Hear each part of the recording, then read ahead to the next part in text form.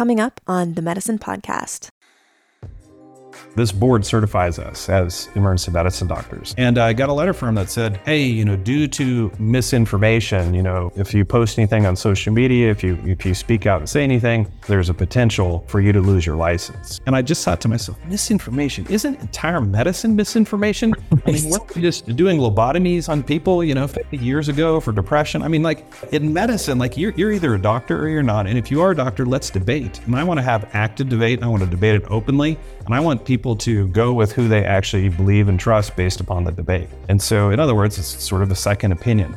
What in the world are we doing with politics and medicine? It's the absolute worst place for politics to be. You want to die? Be political in medicine, because that's a good setup for dying.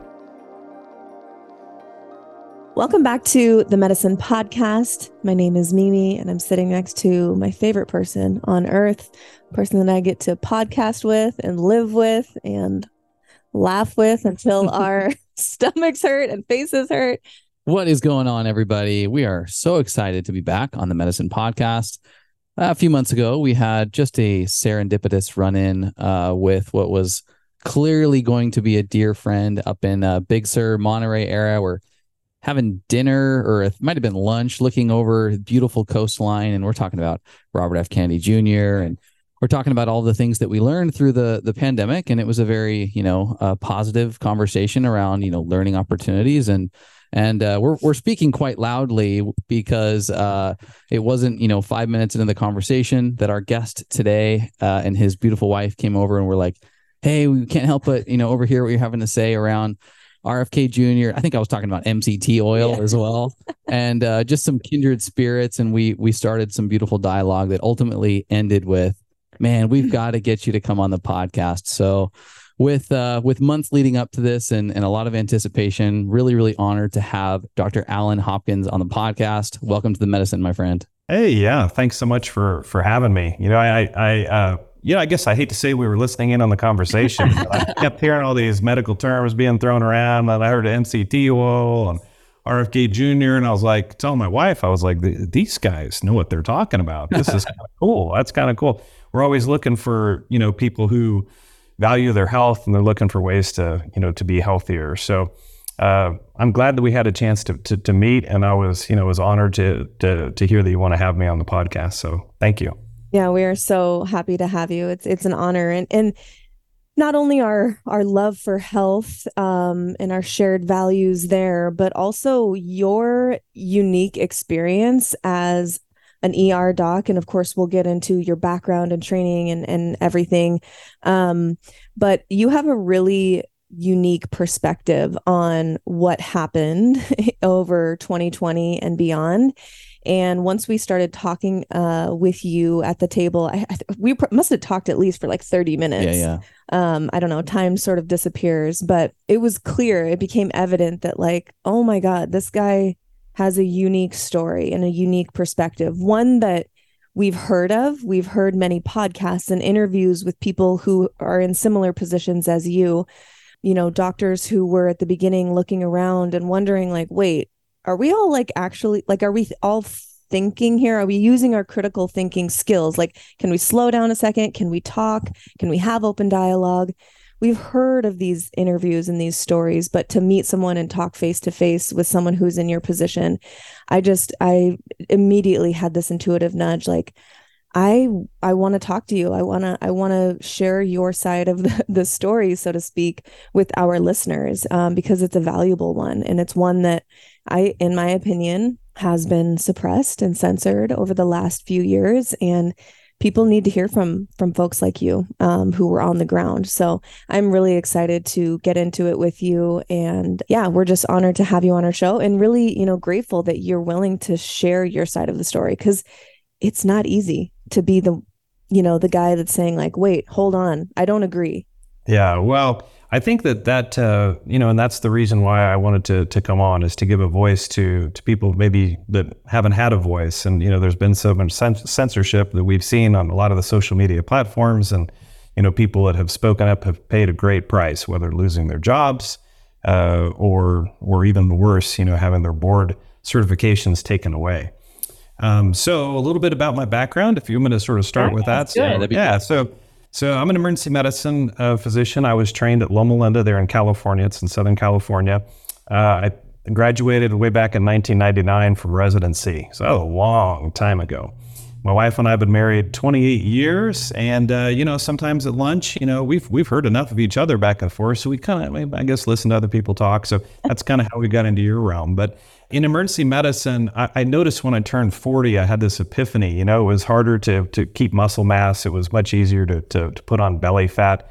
And my wife and I both have been, quite dedicated to health and to keeping in shape for each other and for our kids. And, we have 3 boys we try to keep up with. And so it's one of those things we've always paid, close attention to it. And so I did a fellowship in anti-aging medicine through A4M. And from there, I went on to do some consulting work for some advanced biomarker companies while still maintaining a job at the level 1 children's hospital and at the level 1 adult trauma hospital. And then from there, we sort of went through this period with COVID, and it kind of opened my eyes a great deal, because in medicine, one of the things we value is actually arguing with each other and disagreeing with each other. It's called a second opinion, And so we're always asking, people to go get a second opinion if they're not happy with what they hear. And it's one of the things that makes medicine great. And it actually leads to innovation too. We start hearing about, oh, this person's doing this or this person's doing that. And so having an openness to trying new things and the Hippocratic Oath is always first do no harm. So as long as we're not doing harm, we're always out there looking to do something better, to innovate. And medicine is about, 40, 50 years behind everything else in innovation. There's a lot of dogma. There's a lot of things that are going on that we're doing and we're not quite sure why we're doing it. It's just been doing it forever. So when COVID hit, I was kind of like everybody else. We were a little bit worried. We'd seen what had happened in Italy. We'd seen that a lot of physicians had lost their lives and a lot of healthcare workers, nurses and techs and so on. And so it was something that for sure was real and it was coming our way and there was no way of stopping it. And I knew this because it's a respiratory virus. We can't stop the flu every year. It just keeps coming, right? And RSV and so on. So these are sort of things we experience every single year. We knew that it was coming. And so I don't know how much you want me to go into sort of what I did at first.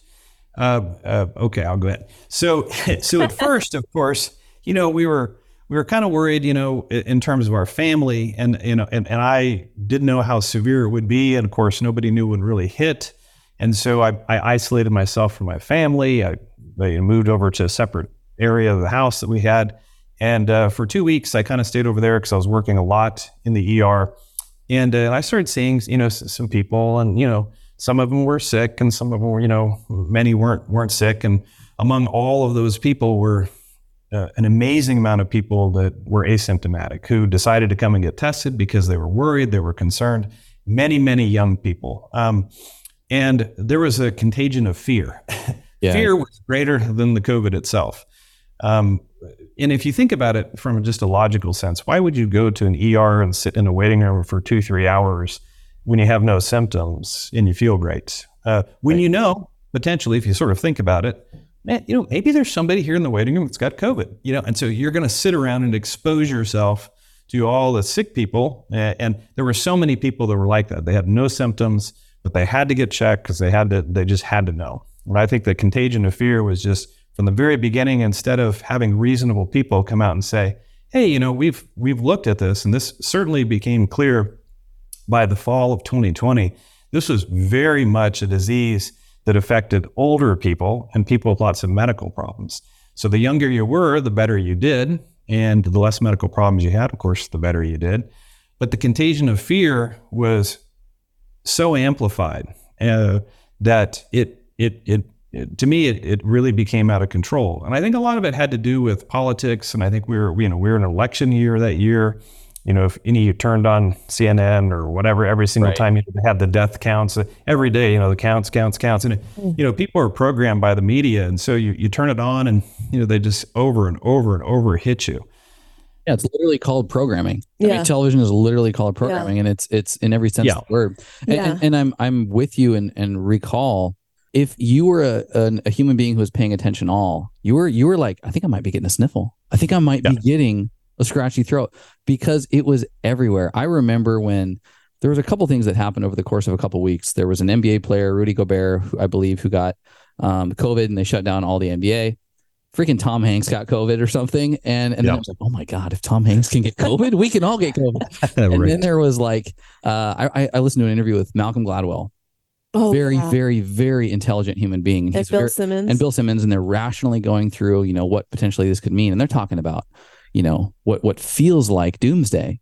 And I remember it was over the course of those couple weeks where I quite literally felt fear in the air. Yeah, I remember that day. It was the last day that we were boxing up and packaging our immune supplement, Immune Intel AHCC. We sold out completely because everyone was like, oh my gosh, immune. And so I was trying to find an open post office, and I was running around all around San Diego. And I remember I was like, I don't know if I'm putting myself at risk here. It was in that first stretch of a couple weeks where, to play devil's advocate a little bit, in the beginning, there was this air of like, what is this thing?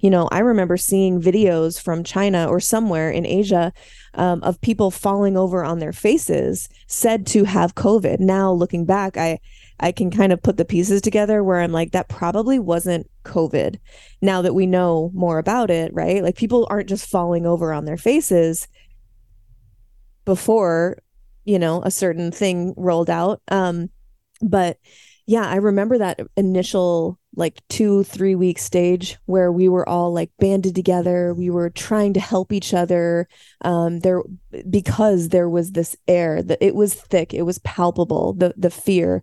And in the beginning, no one really knew. And I'm curious, at what point, well, I guess I'll start with, did you also feel that like, what is this thing? Like I'm explaining, or was it different? And then at what point did you kind of switch into like, wait, like this isn't what we maybe thought it was, or this isn't as bad as what we thought it was? Yeah, for sure. Like when it came out, the first couple of weeks, we were in full on respirators, kind of like the firemen wear, where the self-contained breathing apparatus, which made it extremely difficult to take care of people, by the way. I mean, those are rough. So I felt for everyone who had to go through that. But again, after a little while, it became pretty clear that there were certain people at risk and certain people who weren't. Personally, I was never afraid of it, other than just thinking, I'm not really sure, what this is. And, I have 3 kids, 3 boys, and they were all in school at the time. And I just was, they were the number one priority for me, is to try to make their lives as normal as possible, because I didn't want them to walk around afraid. Especially by then, we knew that this was not a disease that children were terribly affected in a negative way from. Sure, they could get it, but the kids that I were seeing, it was more like a cold, if anything at all. Their parents, felt like more like the flu, and older people, could get the pneumonia. And so it's not to say I didn't see younger people getting pneumonia early on. Certainly there were cases but overall, this was a disease that had a graduated risk to it. And we didn't treat it like that. We weren't transparent with everyone about that. And so it kind of amplified the fear. So by the fall of 2020, it became quite apparent, who was at risk and who wasn't. And I remember the first case that I had was actually in March of 2020. And it was a very sort of a VIP person who was referred to me by their primary doctor saying, hey, I'm worried this guy has COVID. We didn't have testing at the time. There was no test for COVID. And so I said, hey, send them on over. I said, I have a CAT scan. We will run them through the CT scan of the chest. And I've read these radiology reviews from China where they would show the actual pictures of what it looked like, had a very characteristic pattern on a CAT scan. And so we would do a quick non-contrast CAT scan. And looking at it, I would say, oh, yeah, this looks like COVID. And so that was the first person that I diagnosed. I called up his primary care doctor. I said, so what are we going to do? Because that was the whole problem, right? Initially, like, what do we do? And so this was very stimulating for me because I'm older, right? And so, I've seen a lot, and I'm like, hey, I want to really look into what could potentially work here. And I want to try something. I don't want to just sit there. And so his primary care doctor, who was very good, said, hey, I've been reading about ivermectin, in some studies, it seems to be particularly beneficial. And I said, that's great. I was like, because it's a very safe medication. There's no harm in using it. I see no harm in using it for him. And so we both agreed to start him on ivermectin. and watch them, closely and so on. We can do the pulse ox and all that. So very early on, it was very difficult because the powers that be would not allow us to give anything for this. And then to get into the hospital, you had to have a very low oxygen saturation. And so that became very dangerous for people. I don't like danger. Danger is when you tell somebody, we can't do anything for you, come back when you're about to die. And we had already seen from New York, in the emergency room, I remember I saw something on social media very early on about an ER doctor. He was literally on his iPhone and he was like, guys, and he was talking to us, his fellow colleagues. He said, guys, this is the weirdest disease. Like, I'm literally seeing when we put these people on ventilators, they're dying. It's at least an 80% fatality rate. And for us, we put people on ventilators to actually save them. It actually helps them and they eventually get better. That's why we do it. We don't do it to, accelerate problems. And so he said, there's something going on. He was like, I'm not sure what it is, but do everything you can to prevent going on the ventilator. So we began using high flow oxygen, all this kind of stuff.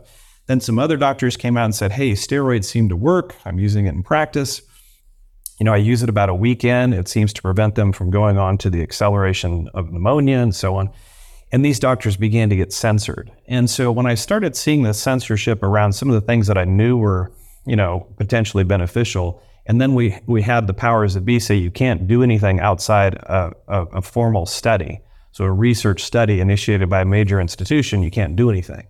So I had all these people, just imagine, as you can remember, the fear, super intense. They come to the ER and what do we tell them? You got COVID, and by the way, we can't do anything for you. Yeah. So wow. It's like, okay. So this got me to really look into what can we do? Can we do zinc? Can we do zinc with quercetin to help zinc get into the cell? Can we do melatonin to help modulate the immune system? What can we do naturally? And so I went online and I remember looking around doing just Google searches. So if you go into Google Scholar, you can put in the topic and it will bring out the research paper. And many of them are not hidden by a paywall, so you can actually read the actual research paper.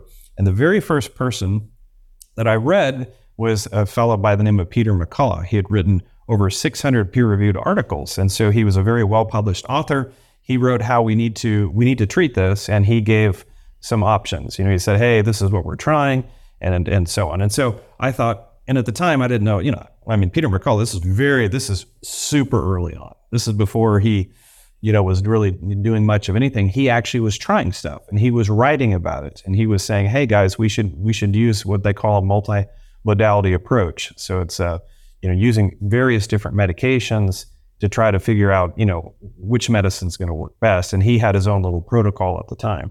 And so I was actively looking for protocols. I also was completely baffled because usually when you come into the hospital and your pulse oxygen is, your pulse ox is 58, 65%.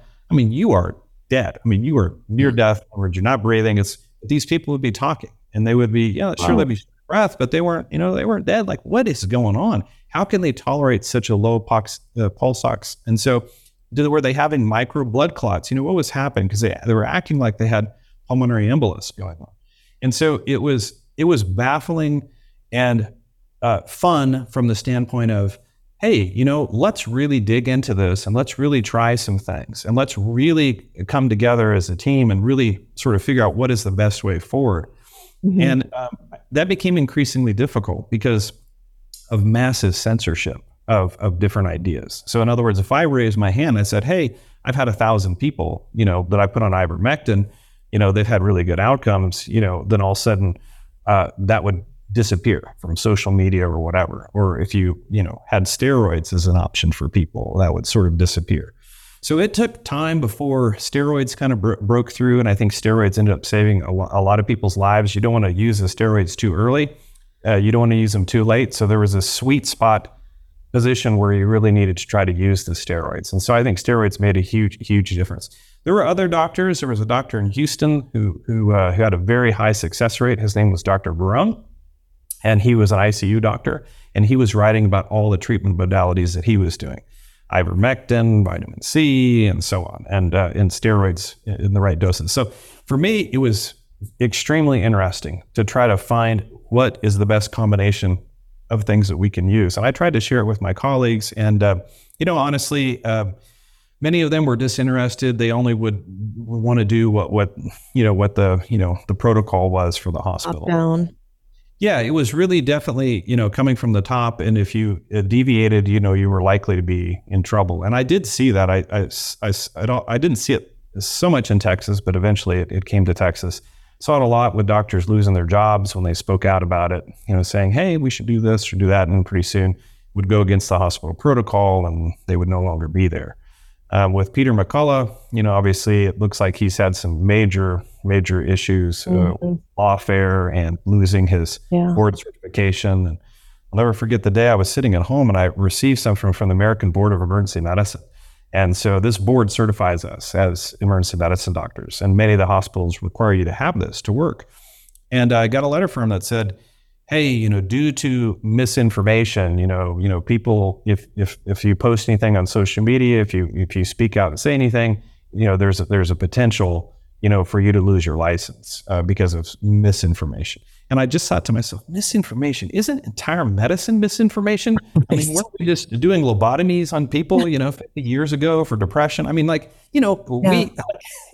they're like in medicine, like you're either a doctor or you're not. And if you are a doctor, let's debate. And I want to have active debate. And I want to debate it openly. And I want people to go with who they actually believe and trust based upon the debate. And so in other words, it's sort of a second opinion. So if I went out and I were to, and I'm not a big social media guy at all, but if I were to go out and speak about this, politically, I saw that there was this just stark difference in how you would be labeled, and there would be a certain narrative. And I was like, what in the world are we doing with politics and medicine? It's the absolute worst place for politics to be. You want to die? Be political in medicine, because that's a good setup for dying, not getting a good outcome. Mm-hmm. I mean, the truth is, does the government really do a good job with our health? I would argue, being an anti-aging doctor, that they have completely failed us. There are more obese people and overweight people we've ever had before. Over 70% of people in our country are overweight or obese. Is fresh food, whole foods? Is it cheap? Is it easy to get? No, super expensive. You ever been to Whole Foods and try to eat, whole fresh food? Expose in a few days, and it's very expensive. But you can go buy Pringles or pack of potato chips or go through McDonald's for so much cheaper. If the government really cared, they'd subsidize good eating and make it easy for people to eat healthy. But we don't do that. It's as we were, even just challenging what was going on. And for a while, like I said, we were bought in and supportive, and let's social distance, let's mask, let's play by the rules, let's keep our heads down, let's get through these 2 weeks. Yeah. But to your point, if it was about health, we just kept saying, if it was about health, though, so many things would be different. And that's what we kept coming back to. And I'm curious from you, pre-vaccine, we've got mainstream modalities for treating COVID.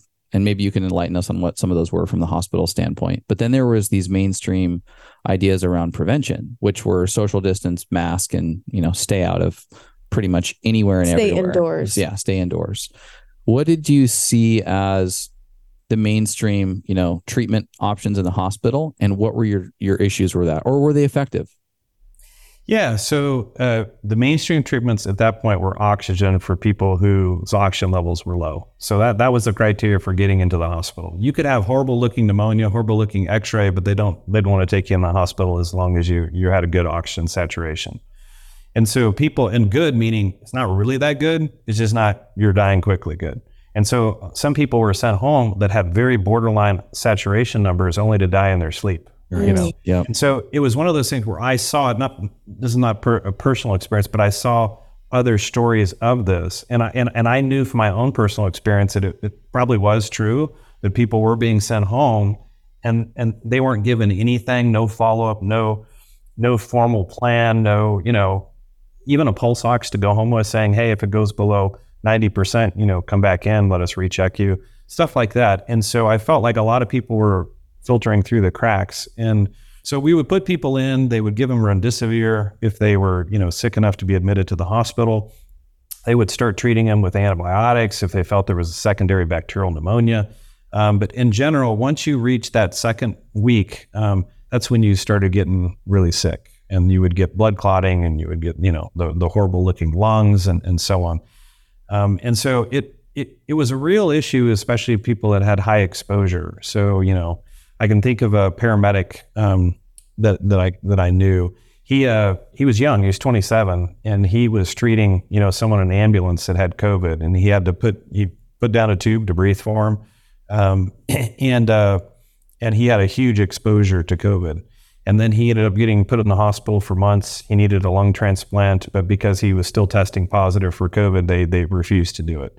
And he ended up passing away. So it was a real issue. And so when people say it wasn't a real disease or wasn't anything, I was like, no, it was real, but clearly it was a graduated risk.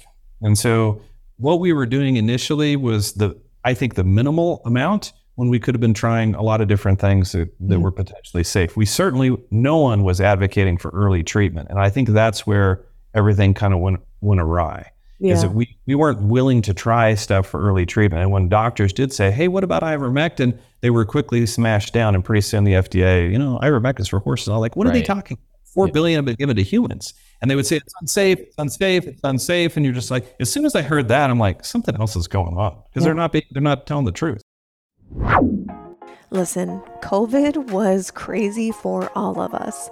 But one of the silver linings of it all that no one can dispute is that more people all over the world are now taking ownership of their health and realizing that the effectiveness of the immune system is actually a year-round daily job.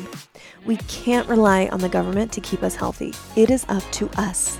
And there is so much that we can do to bolster immune health naturally. One of those things is Immune Intel AHCC. This is a patented cultured mushroom product that goes through a very unique and rigorous fermentation process, which makes it more bioavailable and efficacious in the body. It's truly one of a kind amongst every other mushroom product out there. Immune Intel is an immune modulator with a normalizing effect for the immune system, so it's also supportive for those with autoimmune issues. It amplifies the innate intelligence of the immune system, it's a powerful antioxidant, and has even been shown in clinical research to lower inflammation and stress hormones like cortisol. Chase and I both take 2 to 4 capsules a day without fail because we want that immune intelligence year-round, baby. Not only are our bodies better equipped to handle things like viruses and bacteria going around, but also things like cancer cell proliferation. Yes, I said it. I don't make claims, but there are literally hundreds of clinical studies to back me up on that. To grab some for yourself or learn more about the pile of clinical research on AHCC for cancer, Lyme, HPV, liver disease, and more, go to themedicin.com/products. That's themedicin, medicin.com/products. And feel free to use our podcast listener discount code MEDICIN, MEDICIN. Cheers. So, and then masking. I just have to talk a little bit about masking. Yeah. So with masking, honestly, so as an ER doctor, I rarely wear a mask. If I'm going to go in and I'm going to have to get close to somebody's airway, if I'm going to put them in life support, that kind of stuff, sure, I'll put on a mask. If I'm worried somebody's going to spit on me, or for one of those spit talker type people that has a lot of, water droplets coming out, then it might, stop a little water droplet, but that virus goes in and out of the mask. We've always known this. Yeah. The pores in the mask they're not protective for just viruses floating in the air. So when Fauci came out and said masks don't work, for this kind of thing, that was actually the truth. And then, a couple months later, he was like, everybody's got a mask, everybody's got to do this. And, it's fine. I was like, okay, if this is what'll keep businesses open, Right. I'll wear a mask. This is what'll, because the main thing is, like, we're literally destroying our country over this thing. We're like, all small businesses, we're just getting absolutely wiped out. Yep. Families that have worked forever, trying to keep it. And I'm a small business owner too. I know how difficult it is. You got some good months and some bad months and everywhere in between. And then something like this comes down where you got to shut down mandatory for 2 weeks, and you got fear on an apocalyptic scale. Right. Nobody's coming in. And so I had empathy and sympathy for people who had small businesses. And so I was like, I'll wear a mask, if that'll help them open up. But think about it. Again, critical thinking. You walk into a restaurant, you got a mask on. As soon as you sit down, you take it off. Yeah. Yeah.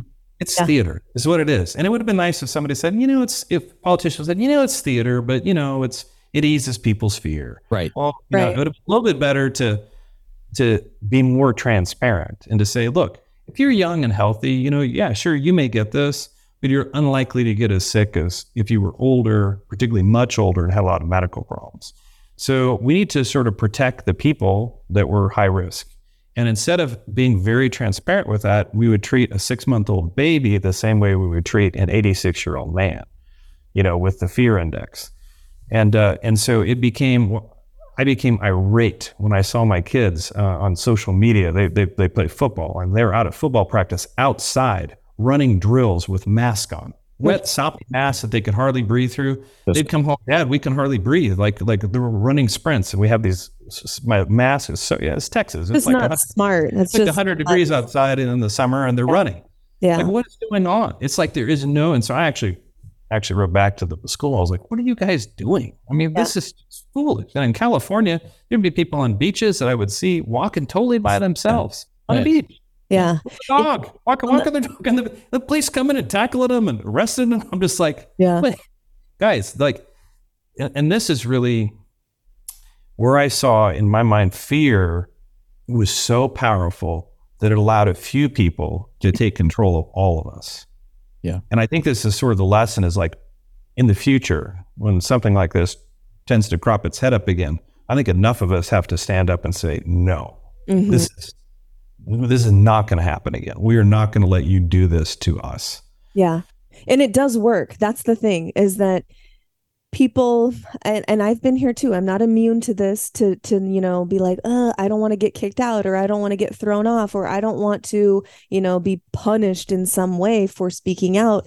But there is a way to do it civilly. And if enough people do that, systems and organizations do respond. For example, I know of a couple schools, public schools even, and certainly private, where the parents got together and said, hey, our kids they're not going to wear masks in school. These are like 4 and 5-year-olds. They're not even able to wear a mask properly, which is a whole nother thing. Most adults aren't able to wear a mask properly. As a dental hygienist, it's like 101. You get trained every time. As soon as you touch the mask once, it is now done.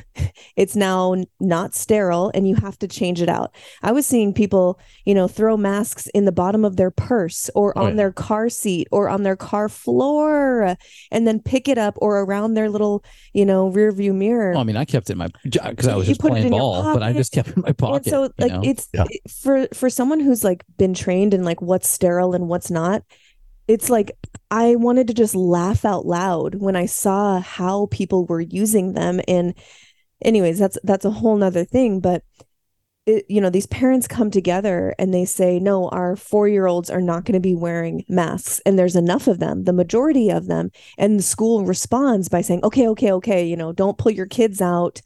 We can figure this out. And that's just one example, but that is and was happening in certain areas of the country. And I think that people just don't realize how much power you do have.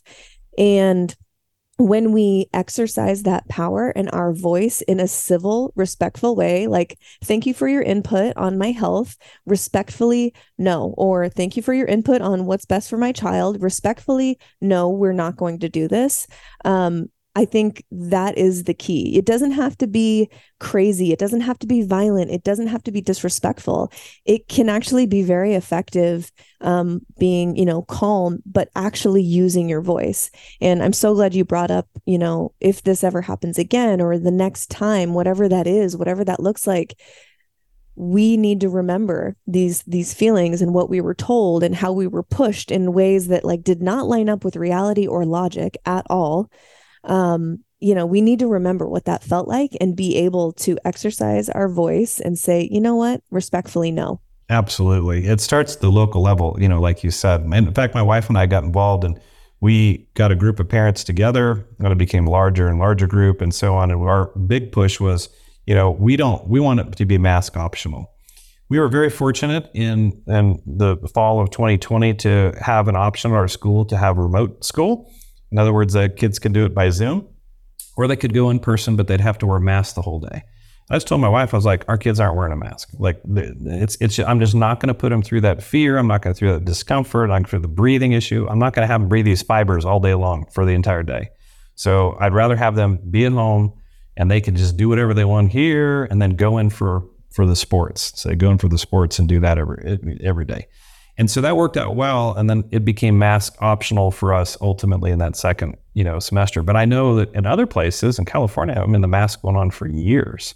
Remote learning probably went on for years, and remote learning was not ideal. No, that's for sure. But we got to, hear a lot of stuff that was going on and see how they were teaching. And so I think a lot of parents kind of woke up too to going, well, what's going on in our school system now? And so, so I think that there were definitely some things that went on with the mask that were extremely painful to have to witness as a doctor, and extremely painful to have to witness the fear index, because it really helped control people when they became more and more afraid.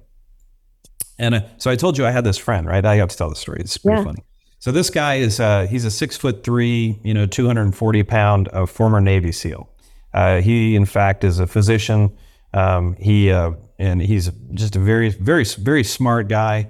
Very early on, he and I talked, and he's like, Alan, he goes, there's way more to this. Like there's something beyond, like what they're telling us is it's not true. And he was like, and by the way, I just was sharing some studies and my Twitter account got taken down. I have no idea why. And so the idea was that, for him, he was like, I'm not buying into this thing. He's like, I'm going to not wear a mask. I'm going to do whatever I want to do. I'm not going to fly in a plane. He didn't fly in a plane for 2 years. But he got confronted in a store by a lady who just comes up and starts yelling in his face about, he's wearing a mask and blah, blah, blah. And again, if I was a person who was, afraid of getting COVID, I don't know that I'd be running up to the nearest person, get in their face and trying to yell at them if I'm afraid they're going to get something. It just kind of goes against common sense, but whatever. She did it. And he goes, do you know what I do for a living? And she was like, why does that matter? How does it matter? She was like, well, what do you do for a living? And, she said, whatever.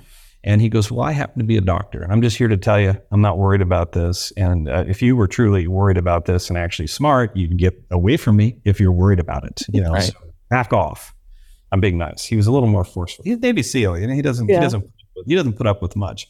The idea was there were doctors out there that knew that a lot of this was fear, a fear gauge thing.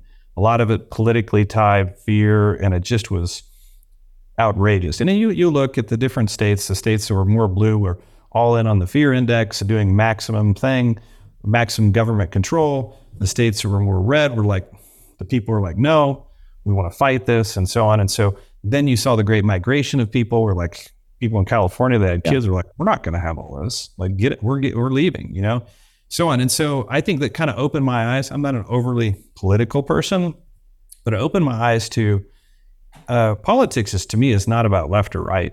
It's actually about, if you're a political person, you should be taking care of the people. And I think we've gotten to the point now where we're taking care of these mega corporations and they're buying off our politicians, and we're just getting these narratives, whether it's from big pharma or big tech or whatever. And so I would encourage people to do their own critical thinking. We have to think about, wait a second, if someone's being censored, why are they being censored? Mm-hmm. Right.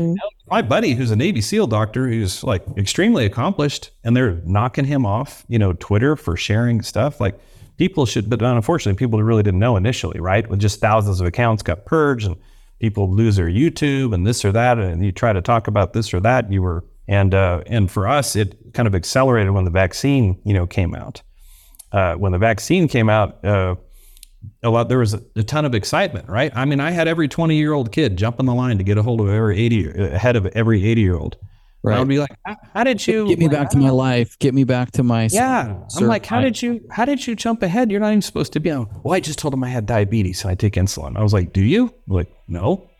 So I'm like, I saw a lot of that, which made me, a little bit ashamed of them, for doing that kind of thing, because there were truly people out there at risk. And I wanted, if there were any therapeutic or potential vaccine that would work, I would love for that person who's at high risk to be given it first. So the whole vaccine's a completely different topic, and I'm happy to get into that too. But I think, again, it sort of led me down this road to doing more critical thinking and really, if they're telling us something, let's step back and say, okay, what if they're not telling us the truth? Why would they be doing this? Mm-hmm. And I think if more people did that, I think more people would rise up a little bit sooner Mm-hmm. and say, this isn't good.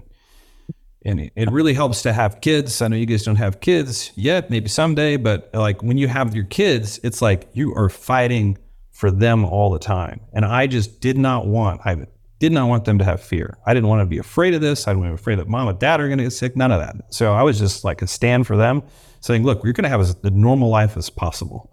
And we're going to try to keep you, because it has real, and I think we're going to see it, the implications of all this stuff that's happened, with the test scores and the anxiety and the depression and the suicides. And I mean, I think I just read that the suicide rate was the highest this past year than it's ever been in our history. Right. Yeah. I think it's just began to trickle into every lane. And I think most of us, even leading up to this, when this vaccine was rolling out, if you would have asked us when the pandemic hit, we would have been like, yeah, okay, vaccine, we're really open to solutions, and let's hope that the modern technology develops something that can be really effective. But as we slowly saw some of these just didn't even seem right narratives around masking and social distancing and the punishments that were taking place for disobeying, going onto the beach or something as ludicrous as that, we started to get super hesitant around the relatively quick rollout of this medical intervention. And initially, even before we started looking into it and talking to people that we trust who are in the medical community, we were like, we're definitely not going to be first in line on this thing. We're healthy. I don't see any reason why we would need this vaccine. I've never felt good when I had vaccines as a child. I don't necessarily think this is going to be something that we partake in. And then this was, maybe months and months prior to its rolling out. And I think a lot of people were in that camp. And then it just began to get more and more forced. And the conversations of mandatory started hitting the zeitgeist. And then it was anybody who held some level of, federally associated job, it was going to be mandatory or you'd lose your livelihood, and then more and more severe, right? And so I'm curious for you, which ultimately was like, all right, that's it. Something is up, at least from our seat. What were you experiencing? And maybe what was the moment where you were like, I am going to have to zig as the world zags here? Yeah. So for me, it was, again, most of this actually was very interesting from a medical standpoint, like what was happening with the disease, why it was doing certain things in certain people, how it was working, what were the potential treatments. All it was interesting. But then when they rolled out the vaccine, it seemed pretty quick to me, and again, I was just like, man, I that mRNA technology, I'm going to look into it. And I had already known that they've been working on mRNA technology for a while. And they just hadn't gotten it right. And the last time they had used it, it was for children, and it ended up harming more children than it helped. And so they ended up withdrawing it from the market. And I was just thinking in my mind, this is definitely something that I don't know that 3 months worth of data is going to be good enough. And certainly I was thinking about for my children. In fact, I testified before the Texas Senate, and I said, hey, I'm concerned about the potential for mandates, particularly when it comes to children for the COVID vaccine. We don't have the long-term data on it, and I hope that you guys will take a stand and not let it be mandatory. This is very early on. After that testimony, which I testified for 3 minutes, and for the Texas Senate subcommittee, 3 minutes, that's it. It was online or whatever. Anyway, I got a call from the hospital and my medical director saying, hey, you can't do that again. You can't be on there talking about that. And I'm just like, wow, like this is really happening out there. And so from my personal standpoint, I was already, everything I'd already seen, lying about the mask, doing the ridiculous, going out eating, taking off the mask, this and that. I'm just like, everybody is just sort of doing this CYA sort of deal where, these politicians, they don't know, they just, whatever, they're just doing whatever. And for some reason, the medicine people aren't standing up, or they're not able to. Or maybe tons of people are getting calls like I am, maybe they're being threatened with this or that. And so I became very concerned about that. And As far as the vaccine goes, I didn't consider it for myself. I didn't consider it for my family. In fact, I told my wife, I was like, there ain't no way our kids are getting this. There's no way. I want long-term safety. This mRNA technology has never been successful. Why should we think after 3 months it's going to be? And in a very just common sense way, you're going to have to convince me with more than 3 months worth of data. Hadn't seen any of the Pfizer data, none of the documents, and there was some court deal about them trying to keep it blocked for 70 years. And I'm just like, this is insanity. Like, there is no way. And then, of course, I told you about what was happening in real time with the young people were jumping in front of the older people. As far as my own personal opinion on it, I viewed it as it was all risk-based. If you were very high risk, I thought maybe the vaccine might be worth, taking a chance on. And so my in-laws, I told them, they were in their mid-70s. I said, you probably should get it. It seems like from what I've seen, this is like 6 months in. I said, at least it seems to be, safe in this period of time. And I was like, and you guys are higher risk. If you guys get it, there's a 5% chance that you can die from it. Not 99.5% chance you live. This is a 95% chance you live. So if you get it, you probably will live, but your risk is significantly more than me at 50. At 50, my risk was, 0.5%. I don't know how many 50-year-old people you've seen. I'm now 53, but at 50, there's a lot of really unhealthy people out there. If we just go across the board, even if you look at 30-year-olds, how many 30-year-olds are 300 pounds plus with diabetes, high blood pressure, high cholesterol, all this stuff. So it was a number thing, but it was also just the comorbid conditions that people had. So from their standpoint, and they're really the only ones that I ever said, hey, you ought to consider doing it. Everybody else, I'm like, you might want to wait a little bit. Let's just more time. Let's buy ourselves some more time. And what was happening is we went through the Delta variant, and then the Omicron variant was coming next. But for me, I just I got a lot of pressure to do the vaccine from the people I work with. They said it was a mandatory thing, and I held them off for about a year and a half. And by then, it was clear that the vaccines don't even work. So. And by then, but they still demanded that I do it. And I just told them, you guys can go find somebody else. Been there 23 years. And I was like, I'm not doing it. I'm not doing it to check off a box. That's not how I do my health. I stay healthy for a reason. It's not because I check off your boxes. If I checked off all your boxes, chance I'd be overweight with high blood pressure, diabetes, high cholesterol, and deadly metabolic syndrome X, right? I'm not doing it. I'm just not doing it. Are you hearing in your community of medical professionals that this would stop transmission? Or was that just something that they were saying on the news to keep us all comfortable? Yeah. Well, they lied about that. Yeah. So, they lied about that. And it wasn't until the Omicron variant came through and everybody got it, even people had been vaccinated 2 or 3 times. And people came in to me and like, Doc, I thought this was going to, I'm not going to ever get this and blah, blah, blah. And, we're all vaccinated. I don't know how I could have gotten it, blah, blah, blah. And I'm like, well, I guess the vaccine didn't work. Yeah. It didn't stop transmission.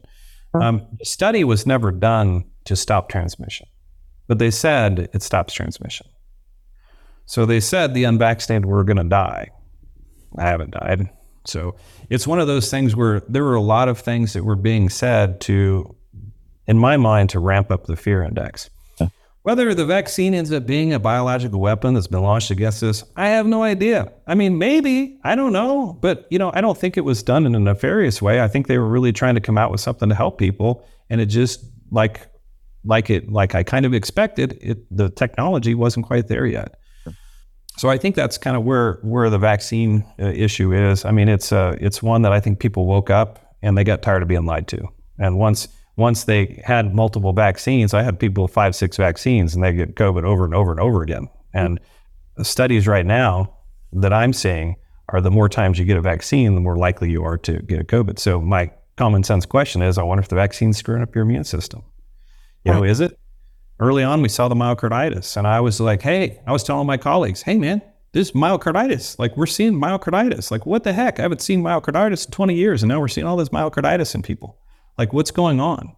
Oh, well, no, it can't cause it. And you heard them over. They even denied it once these reports were coming out. They denied, they meaning whoever the powers that be were denying it, saying, oh, no, it doesn't cause it. Well, now it's quite clear now. Most people understand that teenage boys in particular are the highest risk for developing myocarditis. And in many countries around the world, they've already outlawed the mRNA vaccine for that age group, under 30, I think Sweden and a few others, the Netherlands, they won't allow the mRNA vaccine.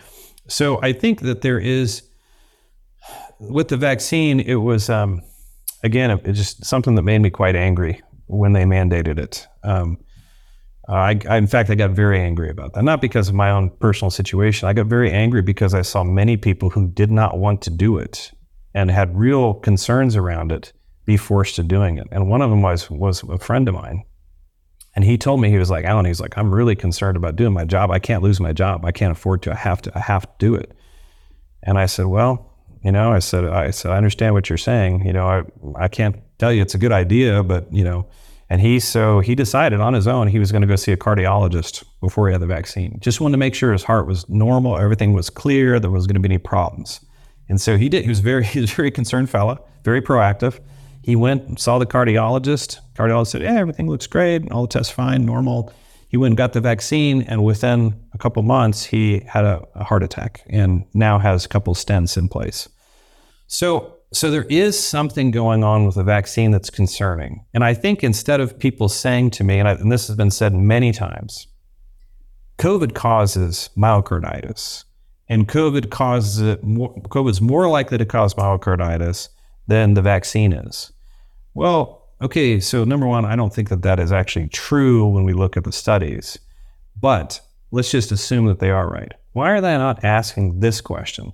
Why are we giving something to anyone that causes myocarditis at all? Why? And if we are going to mandate it, it's insanity. Because to me, if you're going to mandate it on the people that are likely to die from this. Okay? I mean, if you're really going to go to that length of mandating it for people, don't mandate it for the, 18-year-old kid who's going to college for the first time. Mm-hmm. Who's a teenage boy who has the highest risk of getting myocarditis, which can be fatal, can be long-lasting. There's other things too, association with blood clots and miscarriages and weird stuff with the eyes. And I mean, case reports are coming out. We're starting to see more and more research around it. This is an imperfect vaccine. It's not really a vaccine. It's an imperfect therapeutic for a disease right now that causes minimal problems for young, healthy people. So for me, that was the end. When I saw that mandating, I was like, wow, this is how it's done. You get everyone so fearful, and you control all the levers of communication, so you don't let my voice get out and all the thousands of other people who may have an opinion like me. All of a sudden, you're forced into something you would have never done on your own had you had all the information.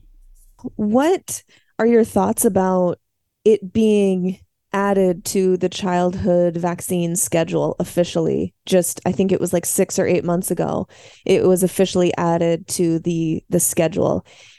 When we know that there are a lot of reactions, not every person, of course, but there have been a lot of really negative side effects of this. How is that even possible that they can then say, okay, now every child is recommended to get this? I think it's 6 months of age or up. How is this even happening? They have a lot of power. And when I mean they, I mean the apparatus that controls this whole thing, that makes these decisions. They have enormous amounts of power. If you look at the things that have been done to us, if you're a woman and you're pregnant, they came out immediately, oh, this is safe during pregnancy. I'm just like, these people are nuts. There is no more, if you're a pregnant woman, in my experience, this is my experience taking care of people. If you're a pregnant woman, the thing that's utmost on your mind is protecting your baby. That's why you stop drinking. Many women stop smoking. They take really good care of themselves during their pregnancy. They maybe take Tylenol if they have a headache, but they don't want to take anything else. They're very, very focused on taking care of their bodies. And now you're telling them, oh, this is safe in pregnancy. This is safe in pregnancy. This is safe in pregnancy. I mean, to me, when they started doing that, and it wasn't just, when I say they, I mean, this is the American College of Obstetrics and Gynecology and all this stuff. So I'm just like, these people who are supposed to be the gatekeepers of good sense have no good sense. They're being told what to do by powers that be. Whether it's the people that fund them. I don't know how much money they get from Pfizer and Moderna and all these other companies. I don't have any idea, but I suspect if I looked into it, there's a money trail there. I suspect that money is the reason why, to tell you. 72 vaccines on the childhood schedule, insanity. That's absolute insanity. We wonder why there's so much autism. If I were asking I would just ask more questions of these people to try to find out, why are they doing this to us? And I suspect, though, I don't know if it's so much nefarious as it is about, money. There's probably being funded. They're probably being, there's probably this kind of big push and so on. Do you want whiter teeth? Well, who doesn't? As a registered dental hygienist, I'm here to share a little secret with you. If you want whiter teeth, you need to keep them very clean and optimally mineralized. When teeth are mineralized properly, they can better resist stain and decay that causes your smile to yellow over time. This is why we use Living Libations toothpaste exclusively. For example, their Triple Mint Enamelizer toothpaste includes an ingredient called nanohydroxyapatite, which is bioidentical to the primary mineral that makes up your own teeth. So every time you brush, you are bathing your teeth in a mineral they already recognize. And your teeth are harder, stronger, and more resistant to decay and staining. Living Libations uses no harmful dyes, sweeteners, irritants, or other garbage that most toothpastes have. Honestly, most is garbage. Only the highest quality herbs, minerals, and other naturally occurring ingredients. If you go to themedicine.com and navigate to our medicine cabinet, it's there that I break down every Living Libations product that I use and provide a hefty discount for you. Or you can just check the show notes below for the direct link. Living Libations doesn't use discount codes anymore, so you gotta use this link if you want the discount. Enjoy stronger, healthier, whiter teeth. I was listening to, just on that point of women and obstetrics and, pregnancy. First of all, there wasn't any, big studies done on pregnant women. So where are they getting the data that, would support them saying, yes, this is safe for pregnant women, when things like sushi and lunch meat and, Advil and coffee are technically not safe in pregnancy? How can you say that this is? Right. And then, I was listening to a podcast probably in 2022, after the vaccine had been out for about a year. And this was an OB nurse, and she was basically coming out as a whistleblower on this show and saying, I cannot stay quiet anymore. I am seeing, previously in 1 month, we would have 1 to 2 miscarriages or stillbirths, like late stage births where the child doesn't survive. 1 to 2 a month. She said in the last month, with this vaccine rolling out and women taking this vaccine, she said we've had over 30 in 1 month, where previously over the course of the years, 1 to 2 has been the norm.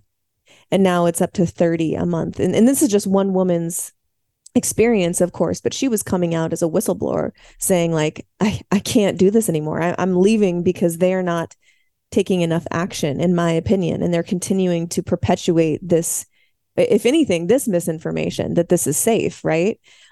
Which is just like absolutely mind blowing. Have you heard anything like that? Yeah, for sure. Yeah, I've heard a lot about the miscarriages, both late stage and early, increase in miscarriages. I think to the point of misinformation, misinformation has been the crutch that they attach themselves to, right?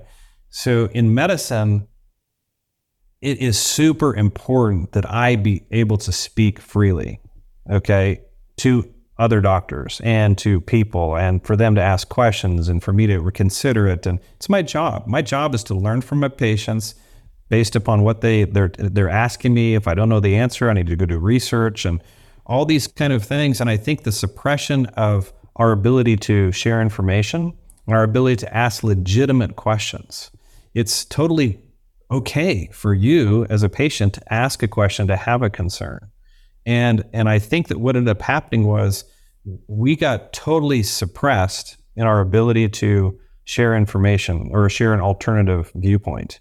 You don't need to look any further than that Peter Hotez, this huge advocate all over, the news about, let's just, these people are crazy if they don't do vaccines and all this kind of stuff. The fact that he doesn't want to, debate anyone, the fact that you could never get them on with somebody who, smart as them or maybe even smarter. He doesn't strike me as a super smart guy, but I don't know. I think that if you had an ability to openly debate people like this, then we would probably get to some, reasonable conclusions about how to move forward. But these people hide. Mm-hmm. They don't come out and play. So they hide behind their grants and behind their big money and the companies that protect them and the big institutions that protect them.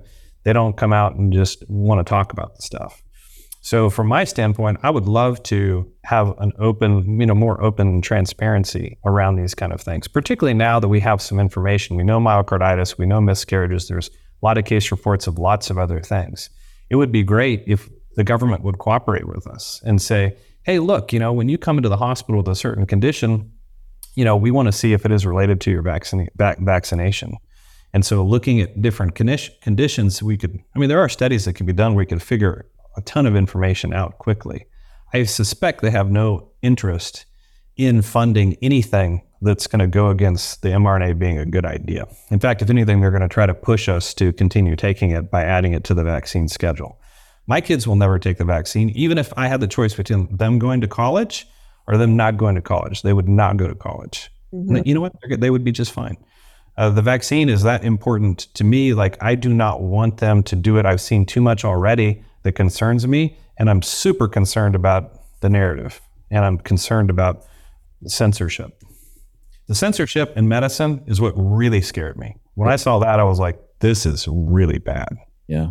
Super bad. We're we've waited to have this conversation for a long time. Obviously, we're a few years out from this thing, and it's just so perfect that it's you who we're having this conversation with, because you're just someone who's trying to do an authentic, honest job and be a stable force for your family. And you're not trying to sell a documentary or, a series of supplements or anything like that. There's nothing wrong with those approaches either. I totally understand them. And I love all the documentaries and I love supplements, but it's so perfect. And having gotten to know you now through the last few months of dialogue, it's like, what do you have to gain from literally going the most uncomfortable route possible just to be honest and live in integrity, And I'm curious, from your perspective, what has this meant for you as a professional and personally in your family to have had to really go against what the mainstream is suggesting should happen in these environments? So I think the answer to that question is not so much a professional one as it is a personal one, in terms of really trusting humanity again and really being, because my job is to love humanity. That's what I do, right? I mean, if I'm your doctor, I want to love you. I want to truly care about you. And I want you to get the best possible experience possible, even though this might be the worst day for you. And I want to have that attitude with every single one of the people that I see. But what COVID did is it got me to where I really started resenting people. I started resenting those people that were forcing things on other people or were saying things. And, being off social media would probably be a good thing. But, a lot of people were on social media, and certainly I was too. And I had never had a Twitter account until then. And I had, right now, like 4 followers. I'm not big on social media at all. Okay. But I would make a comment on social media and I would just have all these people coming after me. Oh, who cares about you, Dr. 90210, whatever, blah, blah, blah. I'm just like, I'm a doctor. Somebody should care what I'm telling you about this. This is like, I'm telling you information that, I don't know, should be important. So the bottom line is, I think that it has to do more personally, where I want to truly love people again and to see the best in people. But I definitely see through this whole experience how the Jews were exterminated. It was based on fear. It was based on suppression. It was based on controlling the narrative. It was based on people not speaking up. It was based on people trying to save their positions, whether it be in the government, their jobs. And I could never understood that growing up. And being 53 years old, I never understood how in the world could people just let people knowingly go off and, oh, these people are going to these camps and they're never showing up again? It's like there's this total disconnect in my mind. Like, how could it happen? When I saw what was happening with COVID, particularly in Australia, these people go to these internment camps, the police coming after them, shooting at them, all this.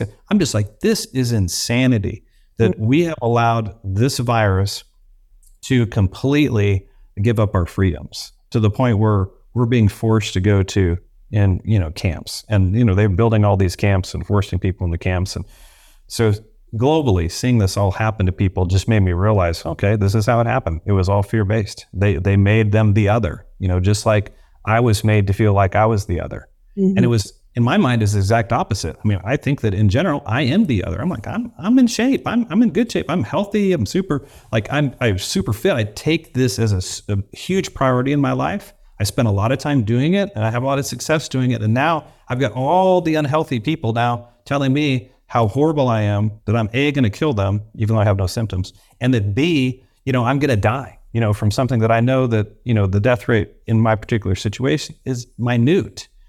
I want to take the risk for myself. That should be okay. I shouldn't be forced to have a vaccine or forced to lose my job or forced to go to some internment camp. It was just, and I don't want to equate what happened to the Jews with what happened to us during that time. But I'm just telling you, the mindset of how could it happen was opened up for me, because then I realized, okay, this is how it happened. People were afraid to speak up. People lost their jobs.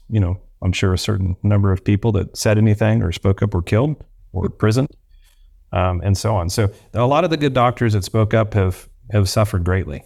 If you look at Peter McCullough, I mean, there's just a guy that's trying to do a job. I felt like he was doing a very good job because he was actually putting out information out there, and he was trying to open a debate. And what did he do? He got sued. Mm-hmm.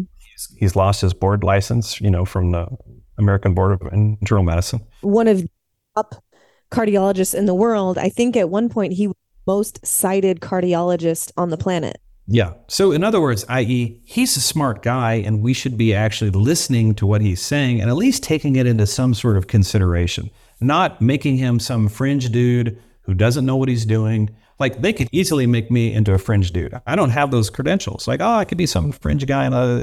But like, a lot of really good people gave up everything they had to try to help us, to at least open our minds, saying, hey, you might want to consider this. And they were, censored, deplatformed, and so on. I had a lot of friends who were censored and deplatformed and lost, they lost their Stripe accounts and their businesses. They lost their banking accounts and banking. And it's like, what is happening? Like, they can literally turn a key and shut off your ability for commerce. Yeah. It's scary. You don't have to be overly intelligent to understand the human psychology of when you are defending a lie.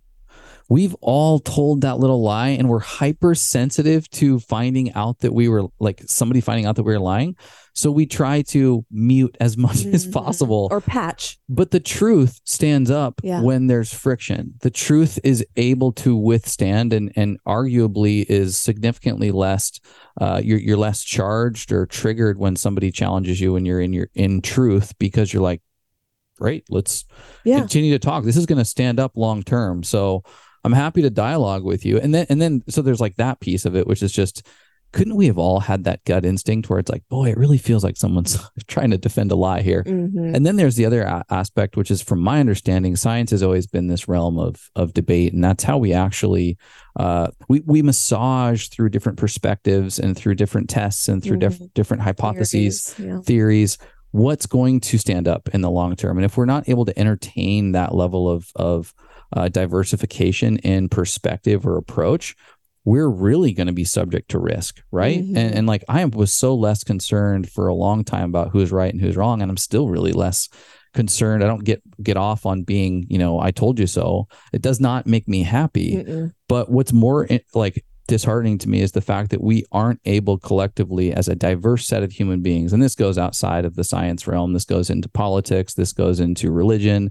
perspectives on life, but the fact that we can't sit across from someone who is literally just another version of us, it's an extension of us, we have equality amongst human beings, and say, hey, I have a different opinion, I have a different idea, I have a different perspective. And actually, guess what? This may be a little charged, but on the other side of this is a good thing, because we will be able to sharpen the opinions that we have, and ultimately truth will stand up.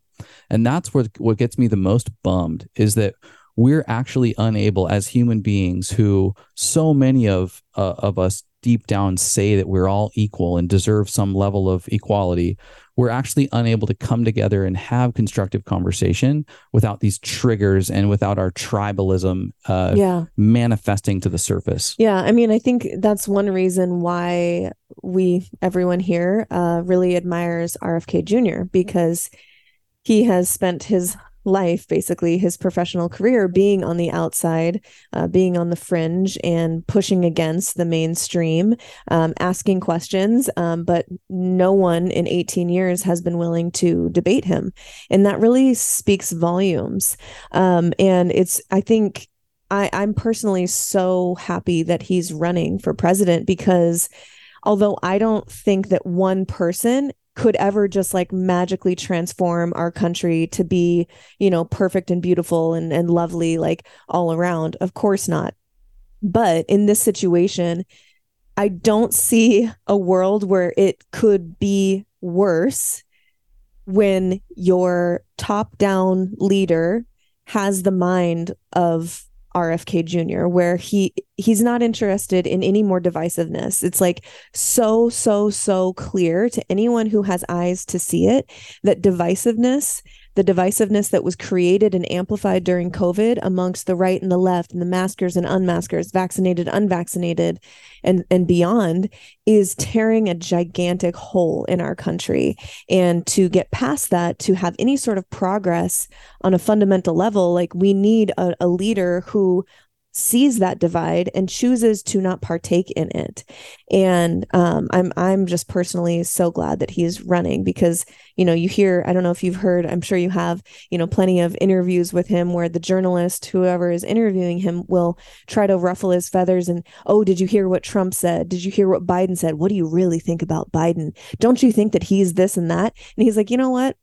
I'm not going to go there. I don't want to talk about what divides us anymore. I want to talk about what brings us together. I want to talk about what we have in common. I want to talk about our shared values, which, if you really boil it down, for most people in America and probably on the planet, we want to be happy and healthy and live long lives with people that we love. Like, if you really boil it down. And so I just admire so much that he is running on that basis, on that platform.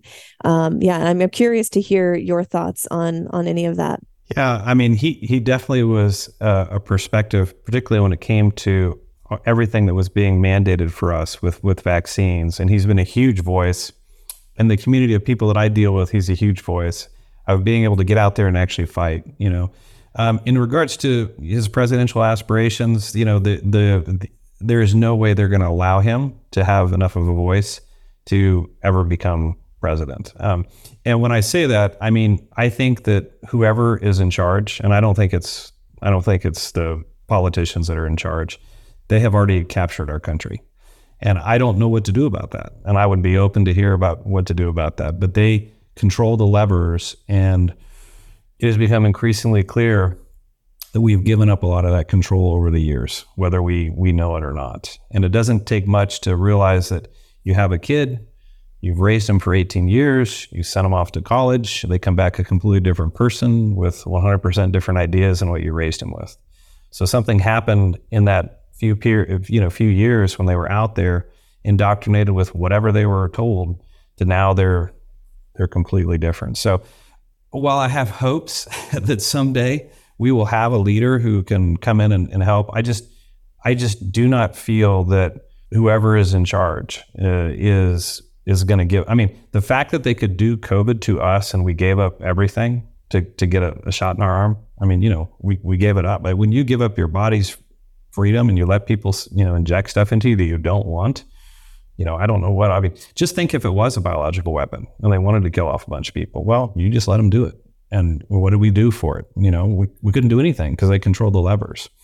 So I don't know. I want to be optimistic. And I told you I wanted to be happy about this whole interview.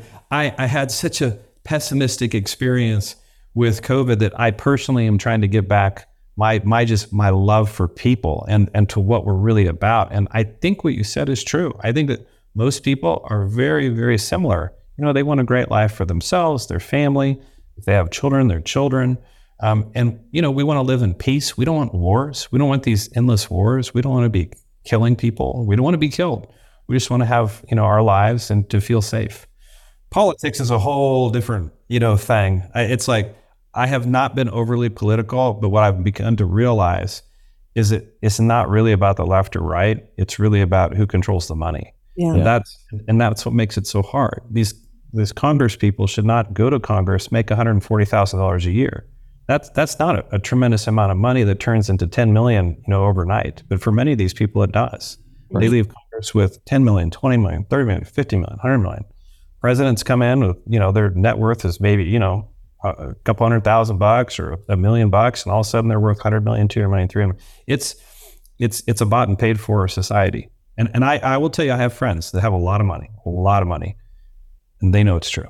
I mean, they say, hey, I want something done. I'm like, whoa, I thought you were a Democrat. Yeah, the Republican guy's going to push it through for me. Don't worry. I'll donate his to campaign. I'll give him a couple $100,000. I mean, it is what it is. And I feel like we're already corrupted. Yeah. Top down. And we, the people, have to take it back. And we have to take it back locally. So everything that you fight for has to be done at the local level. Kids, you fight for the school board, other things for your community, your cities, you fight at that level.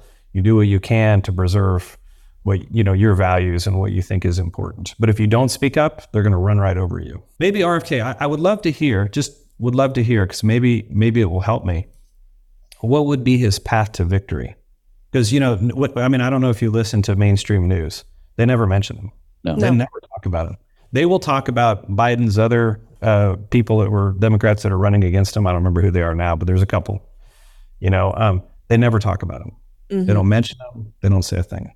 Yeah. Or how does he, there's no debate format. There's no way. I mean, I get you guys and, me, I know about him. I've been, at events with him. I mean, he's but how does he get out to everyone? Yeah, I know. We don't watch mainstream news ever, unless it's something pops up on social media. We just don't use our TV for that. So I know we are in a bit of a bubble. We're in a health and wellness podcasting niche type bubble where the majority of people that we converse with and talk with and love and friends and everything are right there and also love him. So it's like, I know that we are in this bubble. I don't know. His team, the way that I hear it, I've listened to probably 100 interviews with him at this point, maybe more.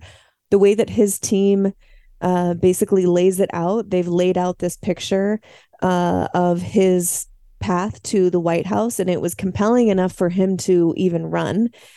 So they must have something. They must have a plan of sorts. I know a big piece of that was because he knows that he's not going to be on mainstream media, CNN and, MSNBC and things like that. They're never going to bring him on because he would completely demolish anyone in a sort of debate type setting. But what he has leaned into is podcasting. For instance, Joe Rogan reaches millions and millions more people than CNN does. Yeah. And, other huge shows. I know that that's where he's sort of aligned himself and really trying to reach the masses. But again, you're still only speaking to people who listen to podcasts, not the 55-year-olds that don't even know where their podcast app is on their phone. No hate to 55-year-olds, but that's just kind of the demographic of where it kind of drops off for using podcasting for learning. Yeah. Whether, I'm no political expert, and RFK has, my vote, but I don't love politics. I don't love politicians, and I don't put my eggs in any single one person's basket.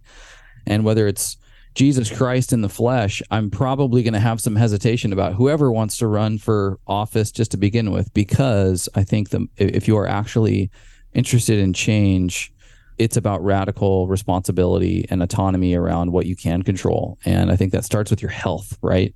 It starts with your well-being. It starts with your family, your community. How do you make change on a hyper local level?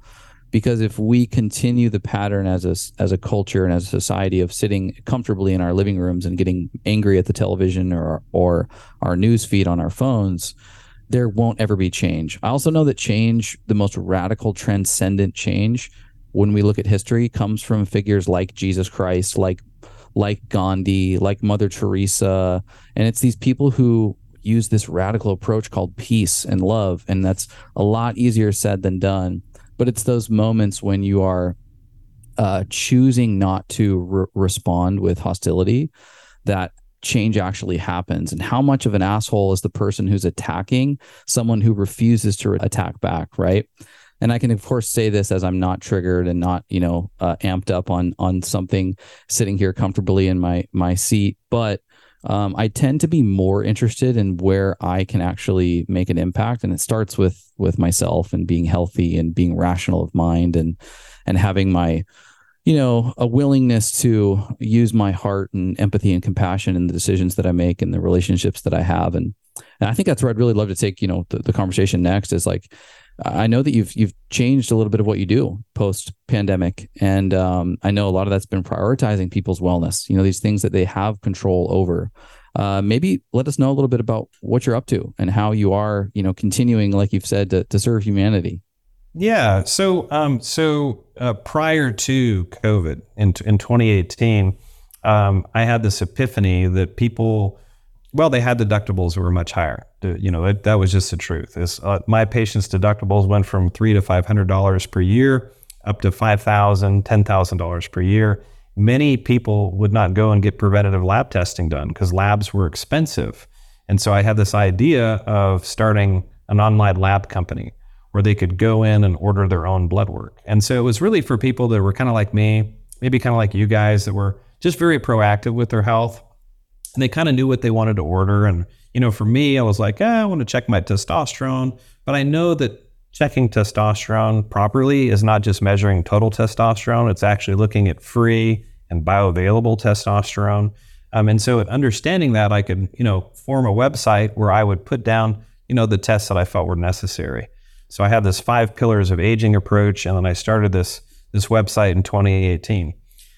Since 2018, we just have partnered with people who, were out there in the industry that wanted to learn more about their health. We're super proactive with their health.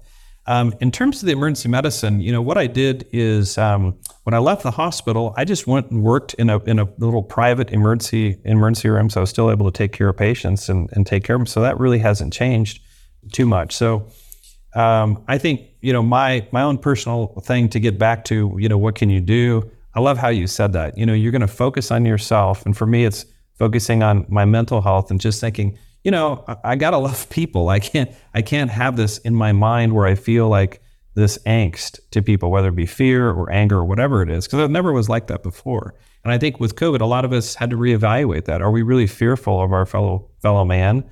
Are we empathetic? How do we feel, how do we feel now to the people that maybe got in our face a little bit, or even our own family members that wouldn't speak to us at Thanksgiving?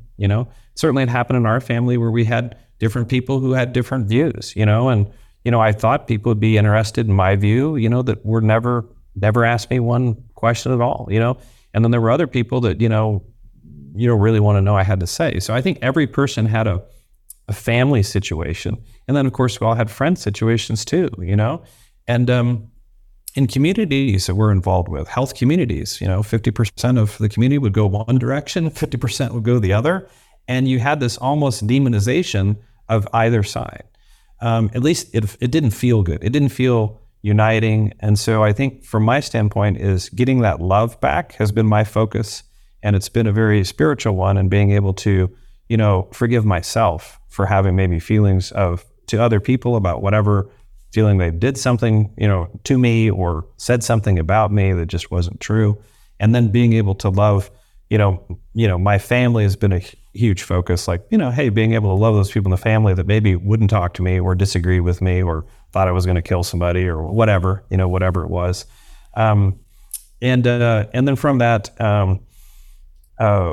I think it's just inspiring for me to talk to other people who have gone through, situations that can give me a different perspective. And so like you two give me a different perspective. I freaking love coffee. But 5 years ago, it did not love me. I noticed that after drinking it, my stomach would get acidic and upset.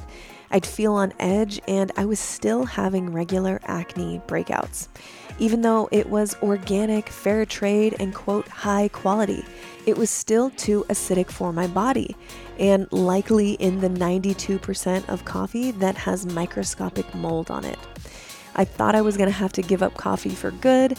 Then I discovered King Coffee, and my life and health was changed forever.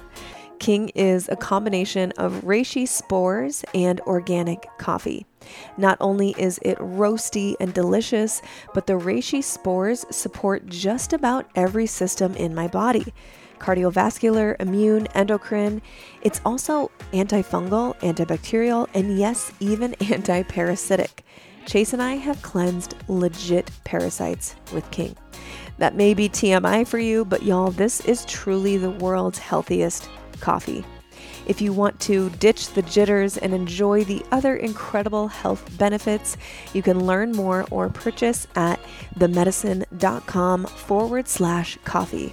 That's the medicin.com/coffee, or just check the show notes below for the direct link. You can always reach out to me with any questions. Happy sipping. I kind of go off on JFK. I would love to see JFK actually be able to. I think this year is just a bad year because I just don't think they're going to allow him a voice. But I think, what would it look like if he were to run, in next time around, where he actually would go into whatever ticket? I don't care. Democrat. He needs to probably be in one of the major ones to win. But let's just say he went at the Democratic one since he's a Democrat. So if he went in there like everybody else did, I mean, they would be forced to give him a voice, correct? And I do think he would have significant chance of winning if someone gave him a voice. I just think that what the Democratic Party did this time is they just said, sorry, Biden's it. Nobody else can even challenge. And the truth is, I don't think Biden is going to debate at all, honestly, because I don't think he could win against anyone, honestly. I mean, I probably could debate him and do fine. So my point is, I just think he is an inspirational person. I love a lot of his views, and I've talked to a lot of people about him, and I would love to see him run but in a way where he can actually be given a voice. Because right now, they're not going to do it. No, and maybe it'll be a big surprise, but we've never seen it before in the history, and no independent has ever come and, won a race. It could happen, I suppose, but it would have to be a ton of people to just say, you know what, he has a chance. Because right now what's going to happen is people are going to say he doesn't have a chance. We're going to vote for one of the other two. Yeah. There's new polls coming out all the time that I see, and he is gaining traction, I think, from all of these huge podcasts that he's doing. Again, it's millions and millions more people who are watching the news, but just because they hear them doesn't necessarily mean that that's necessarily going to be a vote for him. So yeah, I mean, I would have loved to see him as the Democratic nominee, or even just have a chance to get on the stage and actually let the American people hear what he has to say, because it's I think important. But I do want to come back to your work that you're doing today. Do you have a primary demographic of people that you see and that you're helping with this lab work? And what does that look like if Chase and I were like, hey, Dr. Hopkins, can we get our blood work done? We want to get our blood work done. Do you work directly with patients? Like, okay, what are you feeling? Do you have symptoms? Here's what I recommend for you. Like, can you lay out what that experience looks like for a client or patient? Yeah, sure. So the way it works now is, right, you go to your doctor, you have just a regular appointment. Your doctor orders whatever tests they think are necessary for you, and they give you a lab slip, and they tell you to go to the lab. And then you go to the lab and you get your blood work drawn. You make another appointment with your doctor later on, and you review the labs. Or perhaps they just look at them and tell you everything is normal and you don't need to come in. That's kind of how it works now, right? And it goes through medical insurance, and you pay whatever deductible you have and so on. If your insurance company feels like the labs were appropriate for you, then they'll pay everything after you pay your deductible. The reason why I started this were for two primary reasons. Number one, people that just either had no insurance or had really high deductibles. So it became a way for them to access labs directly. A perfect example is a thyroid person. So I have a thyroid problem, right? I'm not saying maybe, but let's just say I had a thyroid problem and I take thyroid medication and my doctor, wants me to check my TSH and the thyroid stimulating hormone, and they want me to do it every 6 months. Well, my deductible is like $10,000. So every time I do it, I'm going to pay at least several $100s to do what I need to do, go and see the doctor, get the lab requisition, pay for the lab, the follow. Is there a way to save that person money? Well, yeah, they could come to yourlabwork.com, click on TSH, pay $30. That includes the lab draw fee. They take the requisition, we issue the requisition, take it to the lab gets drawn, results go to their email. Optionally, if they want a follow-up visit with me, they can schedule a follow-up visit with me, but it's not required because it's extra, for follow-up visits. So it's a way that was the first person that I did that for. The second person has been for health optimizers, people that are data-driven. They think data is going to help them improve their health. So in other words, I have a good regimen going on. I'm taking these supplements. Are these supplements really working? Are they doing what they're supposed to be doing? And so that's really the second person who uses our site. And that's actually the majority of people. Yeah. They come through the site. They already know, hey, I'm taking omega-3s because they lower triglyceride, they lower my inflammation and an inflammatory marker called high sensitivity CRP. They change the way I make cholesterol, so I don't make those small dangerous cholesterol particles. I make large buoyant ones. I want to see if my omega-3s are working. And so they'll get a baseline test. They'll take omega-3s for 6 months, and then they'll do the follow-up test. And they'll see, oh, these omega-3s really are worth taking. And some of these people, this is how they justify switching brands on nutraceuticals, because if they're not working, they're not worth spending the money for. So that's the majority of people, or people that are actually health optimizers. They can check hormone levels. I don't know if you know this, but you can even check your fat hormones. Your fat produces hormones. They're either pro-inflammatory hormone or an anti-inflammatory hormone that's protective for your heart. So my goal is teaching. And so when you get the lab result for me, you also get a video.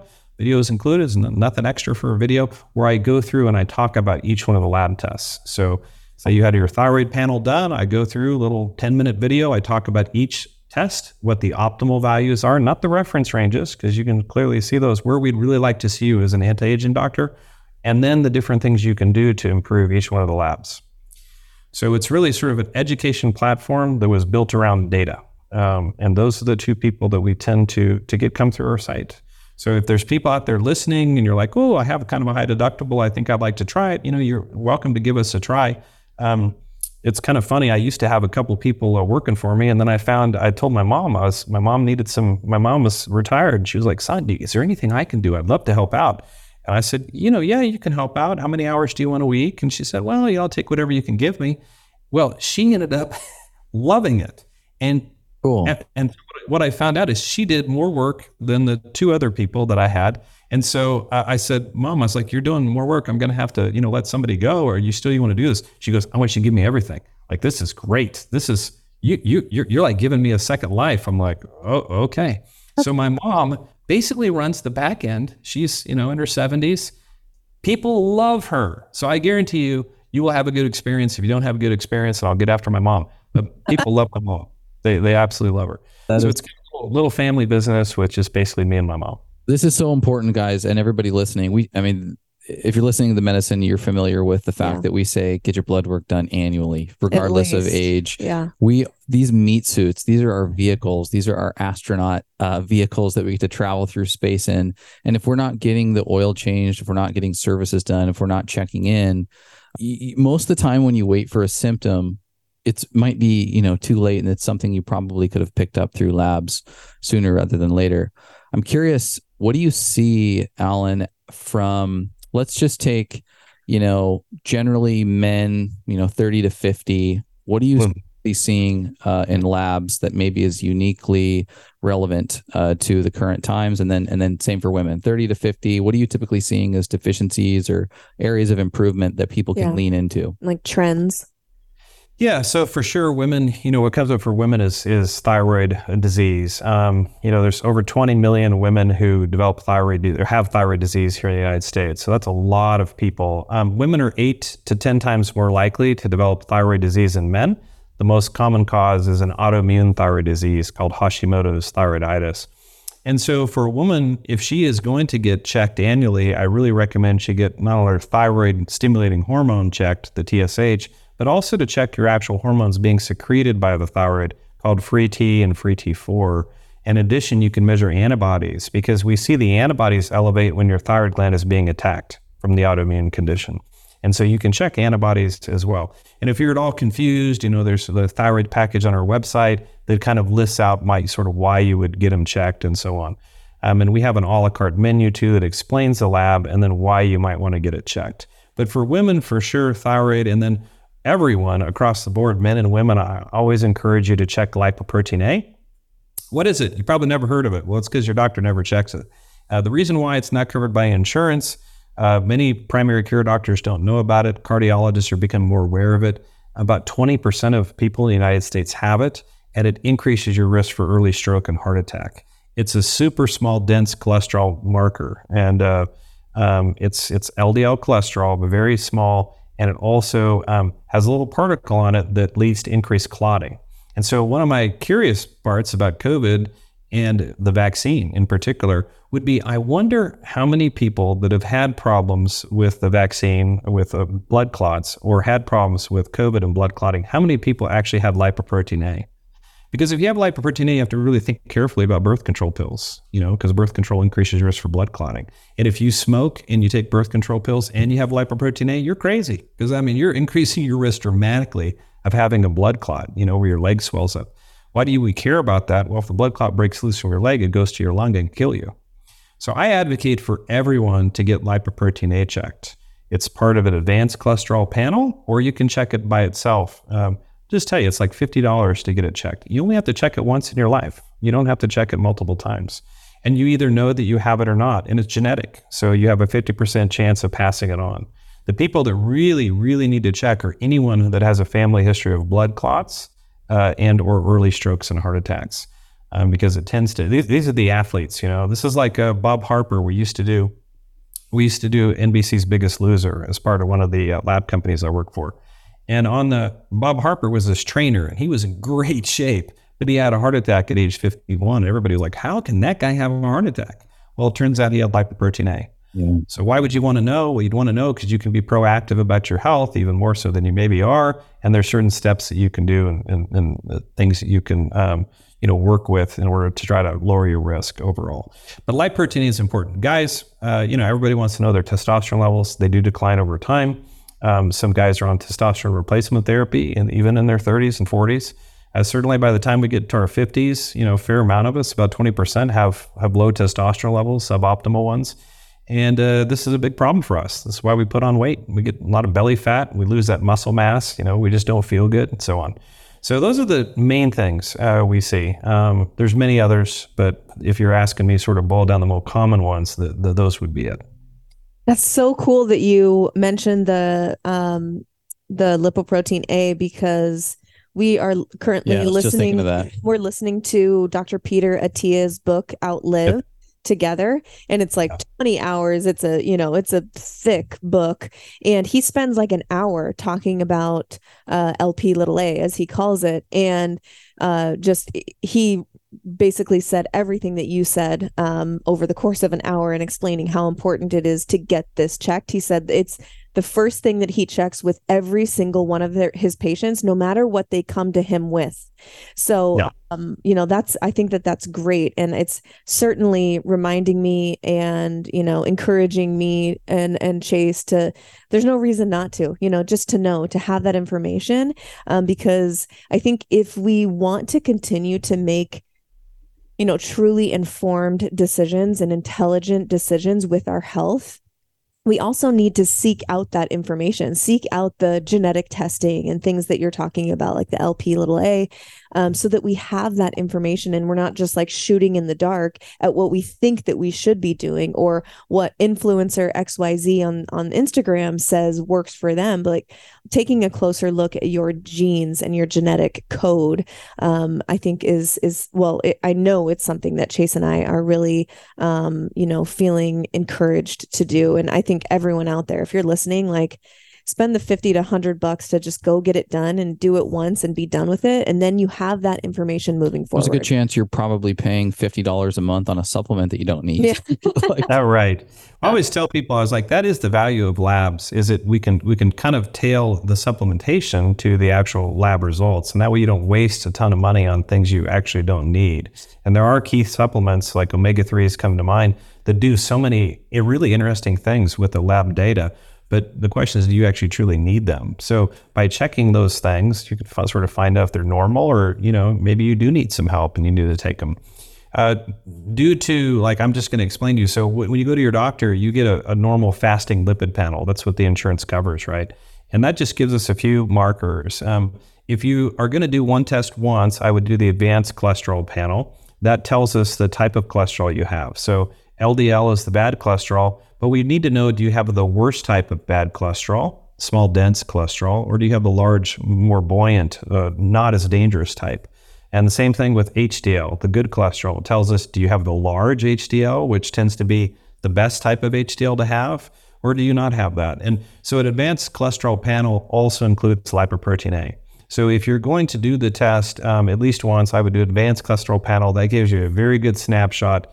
Well, it actually gives you a full evaluation of your cholesterol. And you only have to do it once. Obviously, if you look terrible, you need to do some things to try to optimize it and then recheck it again in 3 to 6 months. Mm-hmm. Awesome. Thank you so much for that information. And I definitely want to talk to you afterwards about which labs you recommend for me or for us. I think that would be great to do. Is there anything else that you want to add to, the conversation around lab work, testing, anything there that we missed? I know it could probably be a whole podcast episode in and of itself, but for our listener, she or he's usually 25 to 45, and, trying to optimize their health. Is there anything that we missed that you're like, okay, I gotta say this? Yeah. So I have my approach to every single person that I see when I'm working with anti-aging is that we have the 5 pillars of aging well, and where we look at 5 different categories of the body. So we're going to look at inflammation. So there's inflammatory markers that you can get checked. We look at cholesterol or vascular integrity, and that's the advanced cholesterol panel, lipoprotein A, and so on. Then we look at your insulin dynamics, and this is probably important for every single person between 20 and 50. And that would be, we look at not only your glucose, which is your sugar, we measure that 3-month level called the A1C, and then you could also look even further, even earlier on in the process, at fasting insulin. Fasting insulin is a really interesting biomarker for longevity. The lower your fasting insulin level is, in my experience, the healthier that you are. It's one of those things that we see get elevated over time before you go on to develop prediabetes and then diabetes. So if you have a family history, if people in your family have diabetes, one of the best things you can do is look at your glucose, your A1C, and that fasting insulin level. And if you do have signs of insulin resistance, then now you'll start to begin to understand why it's really hard to lose weight, because insulin's a fat fertilizer. And so when you get that test done, first it comes with this video where I'm kind of explaining this, so you don't have to just hear it one time. You can hear it again. I love for people to look at their lab and then have some sort of resource to try to understand what they're seeing. And then they can go to their doctor and ask better questions. They get better outcomes. So then the other pillar of aging, of course, is nutrition. Super important one. You are what you eat. There are key nutrients that people can check, like vitamin D. 70% of people are deficient in vitamin D. So that'd be nice to know how bad yours is. We like to push people up between 60 and 100, the reference range. That's the optimal range. Most people are less than 30. So we push them up with supplementation. But a lot of good benefits with vitamin D, we think, including improving insulin resistance. And of course, you can get your omega-3 level checked. We sort of talked about that. And many other nutrient levels. And then finally, the last one is hormones. Hormones are super important. We can measure fat hormones. We can measure sex hormones. We can measure thyroid hormones.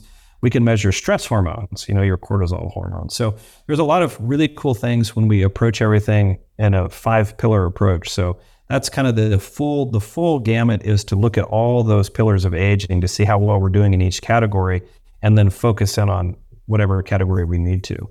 So most of my patients will do the full 5-panel category once a year, and then they'll focus their efforts on trying to fix whatever area of aging that is the problem.